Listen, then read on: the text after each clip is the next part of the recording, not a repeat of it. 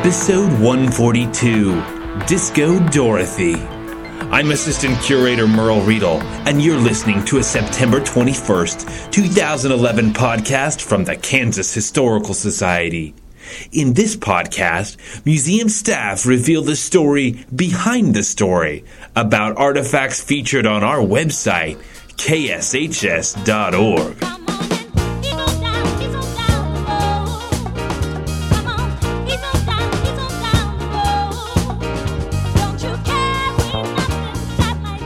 For many, The Wizard of Oz was a timeless story about a girl from Kansas. For others, the story was badly in need of an update. Join collection specialist Donna Ray Pearson and me as we examine album covers from The Wiz, a 1970s adaptation of L. Frank Baum's classic tale. Creators wanted The Wiz to be more inclusive and geared towards the African American perspective. Written in the age of disco, did The Wiz prove to be too funky for mainstream America?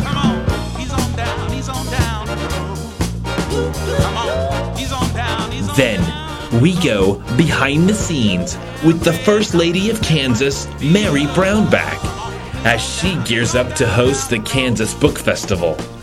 Held on the grounds of the Historical Society, the festival celebrates Kansas authors and literature. From Eisenhower to Geek Chic, find out what these authors love about Kansas. Finally, in 6 Degrees of William Allen White, we connect White, a small-town newspaper editor from Emporia, Kansas, to Benedict Arnold, a Revolutionary War hero that switched sides and fought for the British. Like Arnold, did White's name once become synonymous with a dastardly deed? For example, was eating the last powdered donut known as pulling a White? Find out when we play 6 Degrees of William Allen White. But first, Disco Dorothy.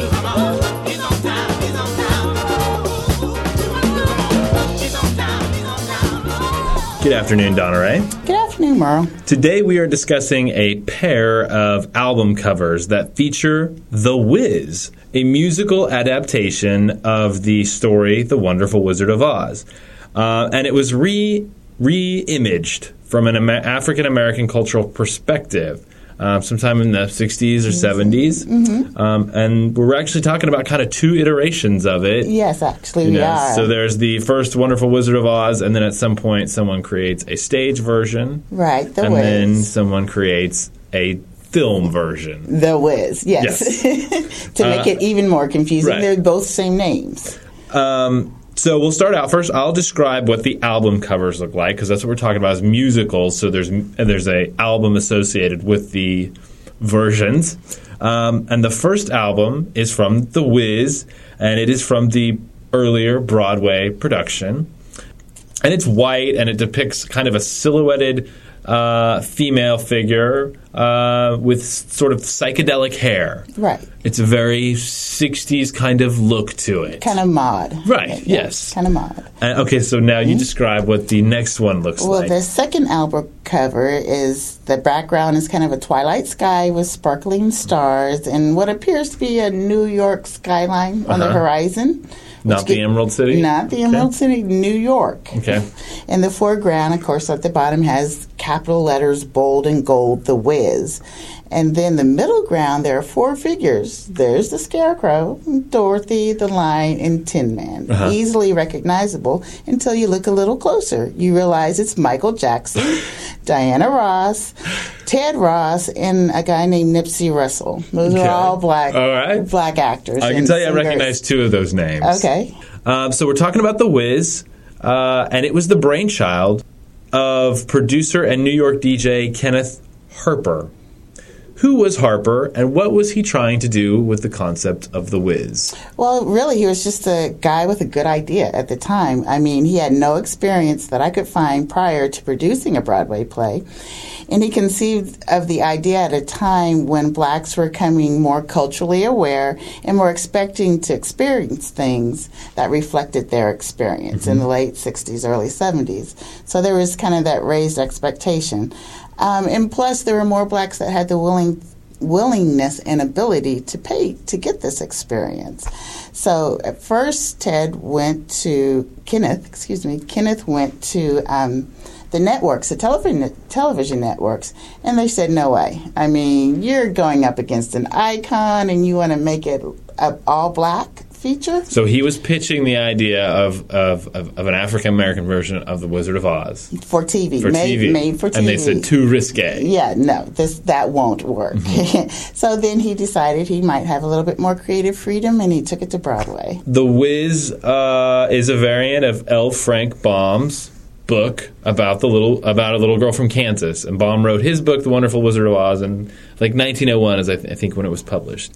Did Harper, did he use basically the same narrative? I mean, how different is the story? Well, actually, Harper kept that narrative. He kept that narrative and added elements of black culture, black life, made them Charlie Smalls, which was considered a musical prodigy at the time. Mm-hmm. He jazzed up the music, made it a little bit more soulful, and the two writers ended up making it more a comedy.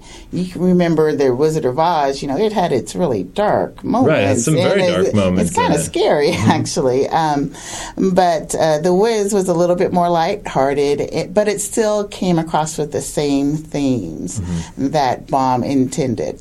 Someone going out, seeking adventure, discovering themselves, making friends and how to get back home, finding themselves within. The Wiz, the movie.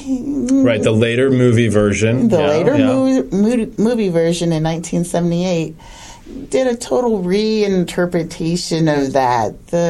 Dorothy became a little bit older, and it was in New York, right, which took us all out of the Kansas cornfields and the young, naive person. Right, because Diana Ross is looking about in her 30s, maybe late 30s. Yeah, at the time, which made it more of a stretch for me at that time. But Wiz, the stage play, versus the Wiz, the movie, are two totally different scripts, different songs.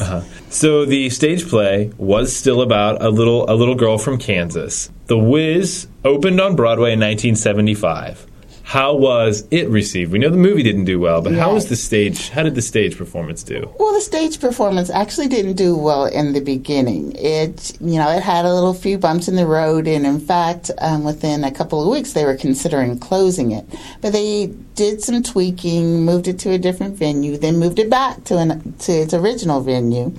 And it ended up doing fantastically. The show slowly gained popularity, and by the time all was said and done, it won Tony Awards for the Best Musical, Best Direction, Best Book of Musical, Best Featured Actress, Best Featured Actor, Best Score, and Best Choreography. There is the original book, and then there's the 1939. The film, the most popular of all, is the Judy Garland film about the Wonderful Wizard of Oz in Technicolor, pioneering for its time. So in the 1970s, you have this readaptation is competing against that, but it's trying to reach a new audience. Right. So, and it's proving quite successful, kind of indicating the endearing qualities of the story itself. Right. So I think if, maybe The Wiz, the film version, it kind of stuck closer to the storyline, they might have a different story to tell us in the end. In 1978, the film version of The Wiz was created. And as you mentioned, there is some pretty interesting people in the cast. Can you go into tell me a little bit more specifically, like how did that 1978 version, how did it differ from the Broadway production? Ken Harper actually was only on paper. He did not really have any say in the production of the film version. He sold the rights to, I believe it was Motown, and they took it from there basically. So instead of the award-winning actress Dorothy playing the role, they got Diana Ross to do it again. Who would have been a recognizable name at the time. A recognizable name, but not necessarily the best actress in the world. Right. In fact, I think this was one of her last feature films. They got Michael Jackson, who again would have been a huge draw at the time. Nipsey Russell was a comedian. but who could also sing. So he was, again, another recognizable feature. I think the only person people aren't familiar with is Ted Ross, and I think he was the actual only Broadway actor in the movie. Is he the guy that played the lion? He was the lion. Okay. Yes. Yeah, so, I didn't recognize him. No, he's the only one that you don't recognize. And he is the most Broadway-like of them all. Yes. He fulfilled his role and obligation. So Broadway production is a little bit more jazzier, blues, gospel overtones to it. Instead of down the yellow brick road, we're going to ease on down the road. My last question. The film, as we've said, is truly something to behold. You mentioned that you watched it. Do you have a favorite moment, if there can be one? Do you have a favorite moment in the film? I personally have a favorite moment. There is a part where Diana Ross and Michael Jackson and the rest of the gang walk into the Emerald City, and they walk into what appears to be kind of a discotheque scenario. Right. And it's interesting just because of it's very disco, and there's a lot of fans that seem to be blowing fur, and it's actually quite a catchy tune playing in that part. Right. But that's one of my favorite parts. Do you have any favorite moments from I'm not sure if I necessarily have favorite moments, but again, I think the music is what lures me in. So I can listen to the soundtrack and be okay with it. Yeah. So I'm not sure if I'm a fan of the show itself as much. So. Yeah. All right. Well, Donna Ray, thanks for telling us about the many takes on The Wizard of Oz, which resulted in productions known as The Wiz. All right. Thank you, Merle. Thanks.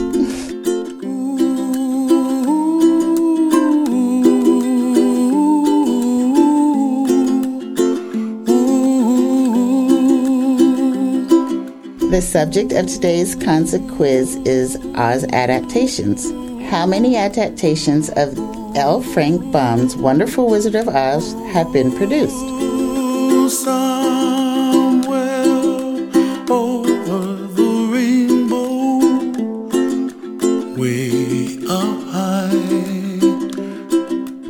On October 24th, 2011, the Historical Society will host the Kansas Book Festival.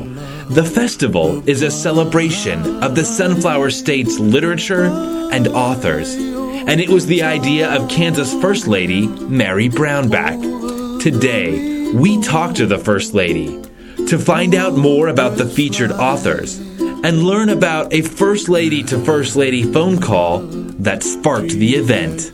Good morning, Mrs. Brownback. Good morning. On September 24th, the Kansas Book Festival will take place here at the Kansas Historical Society in Topeka.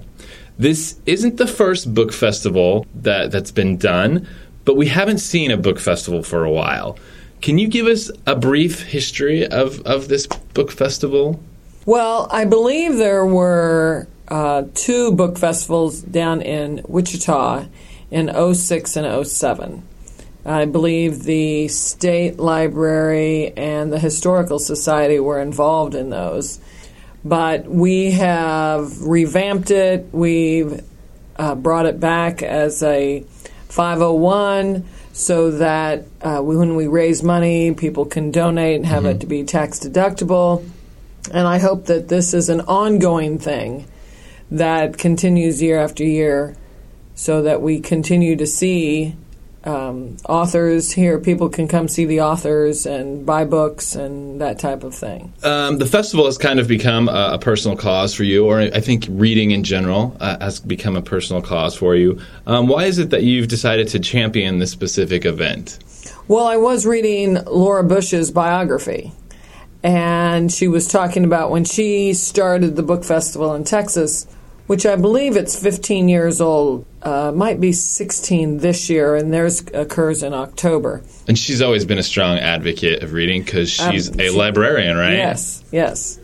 And I thought we should be able to do this here in Kansas, and I thought that I would be able to get the people to support me doing this, so I decided to go for it and formed some committees and organized getting authors here, and like I said, organized the 501, businesses involved, and we are going to give grants to public and school libraries Very nice. out of the funds that we've taken in. And we will also be promoting a writing contest that we'll be announcing at the event. So I had read in an article that you read her biography, and then there was a phone call that took place. Is that right? Yes, I decided that I might as well call her up and ask her about it and how she did it. And so as I was talking to her, I said, well, I'd like to basically steal your idea. And she said, fine, go ahead. Right. And really gave me her blessing. We tried to get her to come, but she was already booked going somewhere else, so she couldn't attend. I think this is a format that any state could really do and promote their state's authors, and any author that would come in and give their citizens a real variety of books. So can you tell us a little bit about your background? Was there were you well, I grew up in Kansas City, and I remember reading a lot in grade school. And then my family moved here when I was in high school, and I graduated from Topeka West. Prestigious school. Yes, a Charger. And from there I went to KU, and then graduated from KU Law School also. So it's fair to say you've dealt with books quite a bit. Yes. Right. Yes, I've read a few.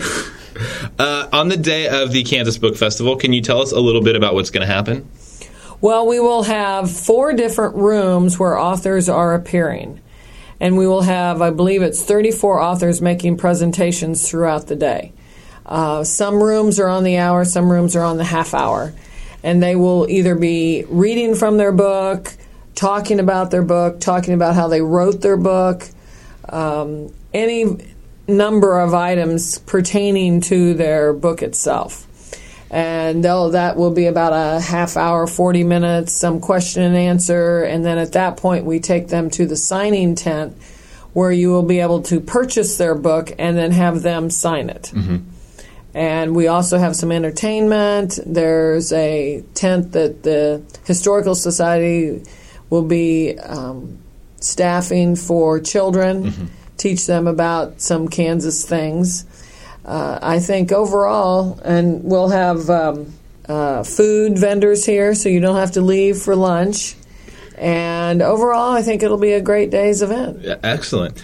I just want to talk a little bit about the authors that are going to be featured at the festival, because it's really quite fascinating. The authors include there's at least one teenage writer who is a published teenager writer. There's a school teacher from Western Kansas Farm. There's a couple Newbery Book Award winners, which is a very prestigious book award. And there's even the grandson of Dwight D. Eisenhower. Yes, David Eisenhower will be coming in to talk about his book, his latest book that he wrote on his grandfather.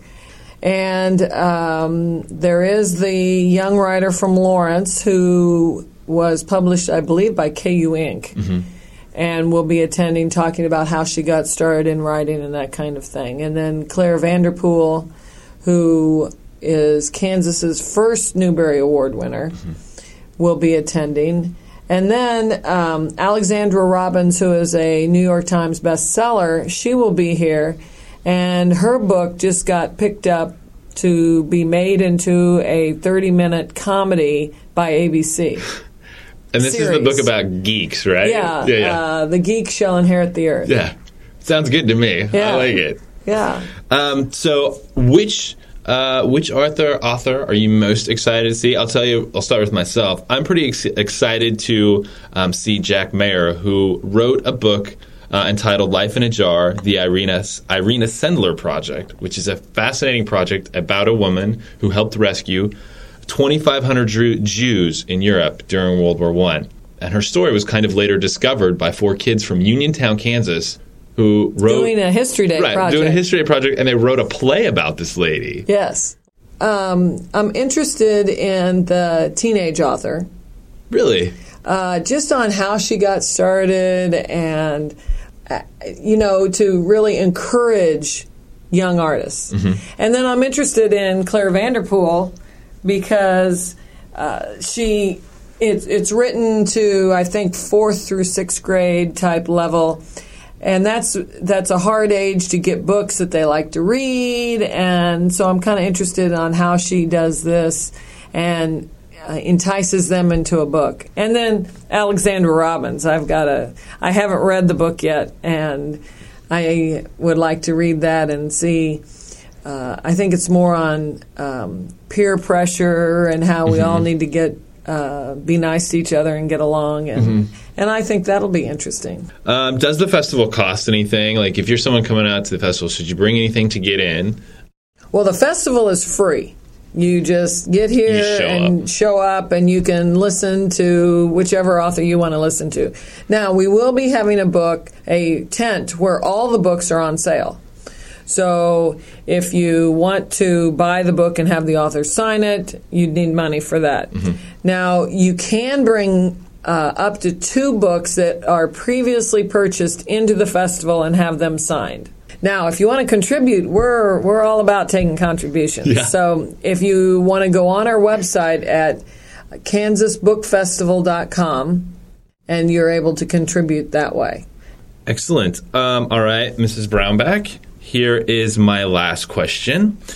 When you and your husband arrived in Topeka as the governor and the first lady, you have to, or you get to, live in the governor's mansion, which is known as Cedar Crest. Yes. Cedar Crest used to be owned by a lumber tycoon, I think, and he established a library in the house. And when he donated it to the state of Kansas, there was a requirement that the library had to stay in the house.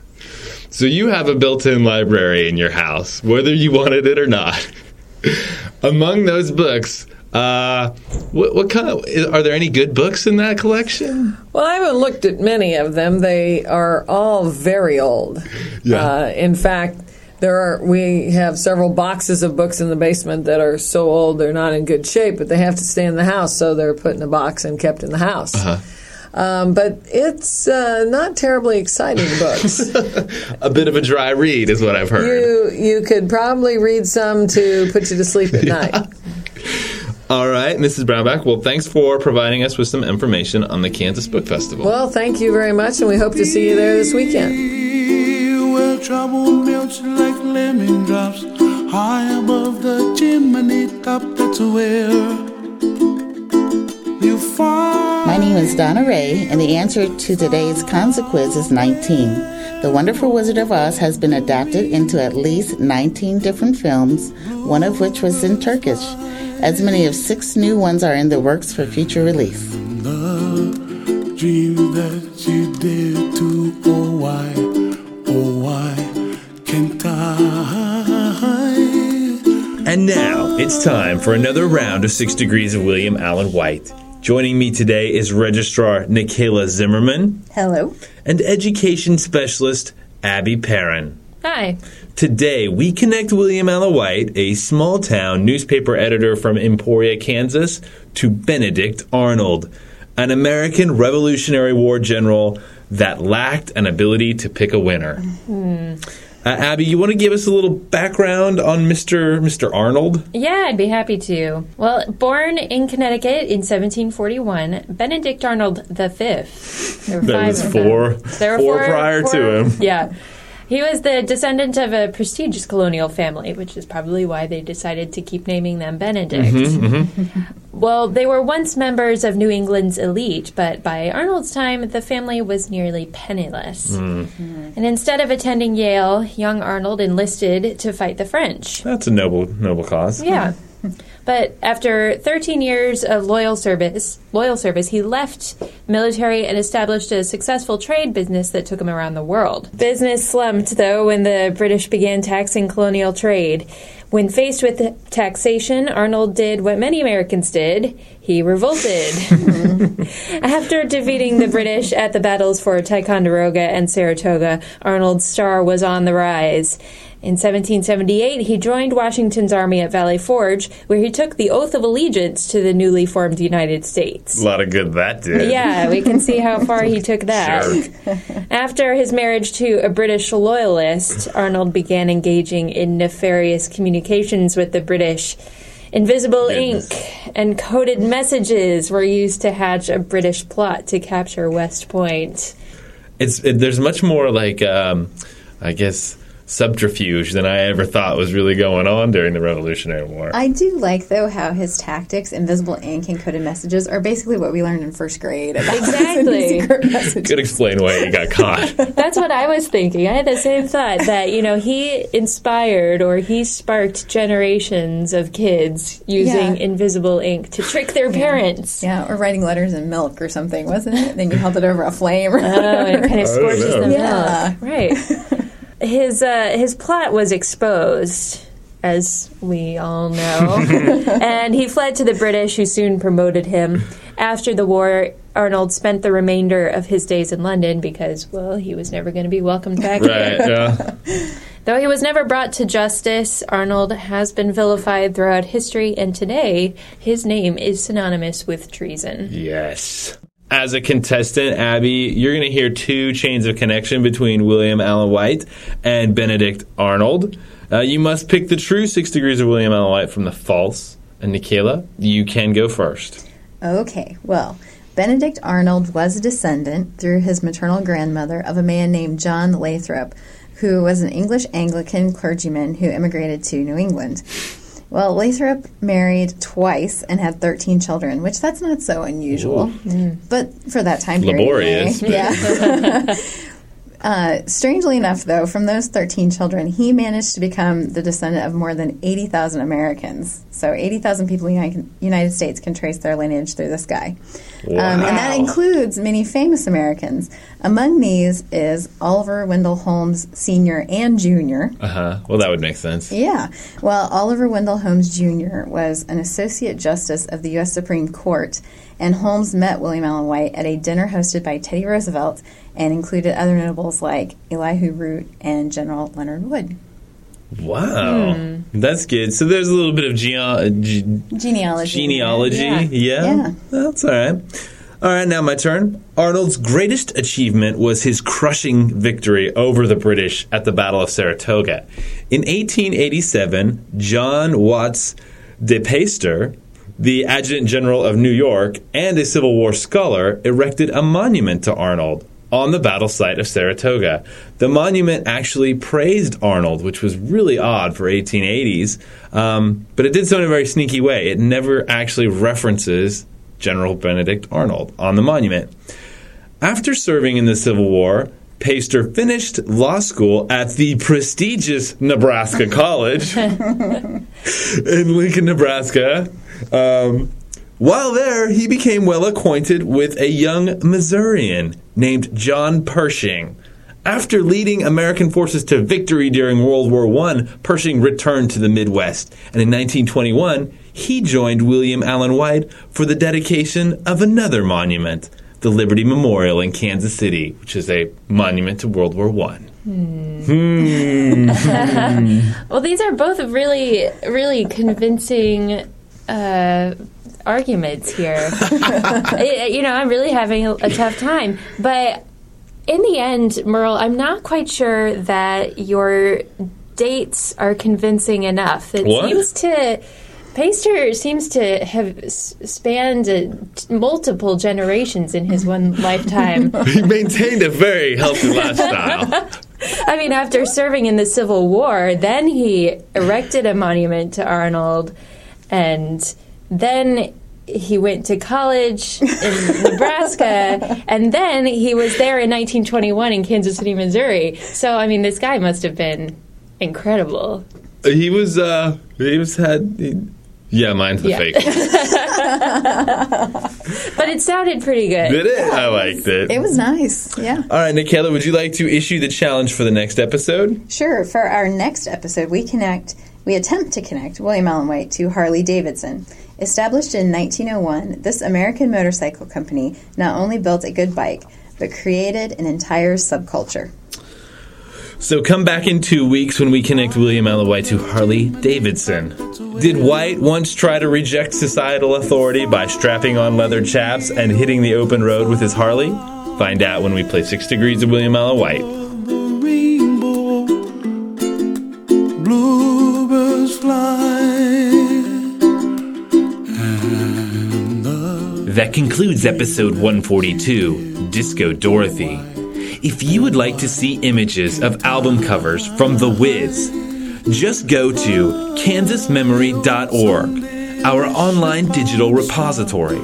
If you would like to learn more about interesting Kansas artifacts or receive updates about our history, find us on Facebook. Come back in 2 weeks when Curator Blair Tarr examines giant plywood menus and stools used at a local burger joint in the 1960s. Find out just how long grease and burger smell can linger. This podcast is a production of the Kansas Historical Society. Real people, real stories. That you dare to, why, oh why can't I?